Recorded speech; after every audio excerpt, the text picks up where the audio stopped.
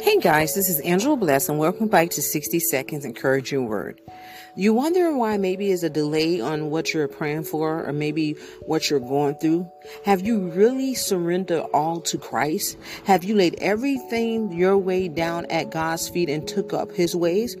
God always has and always will look for men and women who say to him, I trust you so much. I'm all in. I want your way, not mine. I am willing to live by faith. And that's from Chip Ingram, is a verse that he wrote. And I'm going to read Galatians chapter 2, verse 20. And I'm reading from the New King James Version. I have been crucified with Christ. It is no longer I who live, but Christ lives in me. And the life which I now live in the flesh, I live by faith in the Son of God, who loved me and gave himself to me. Amen. Just think about today. What are you doing wrong? What is something that you need to lay down in order to walk the fullness in what God has called you to do in your life, on your path, and in the purpose that God has over your life? Just think about it. Amen.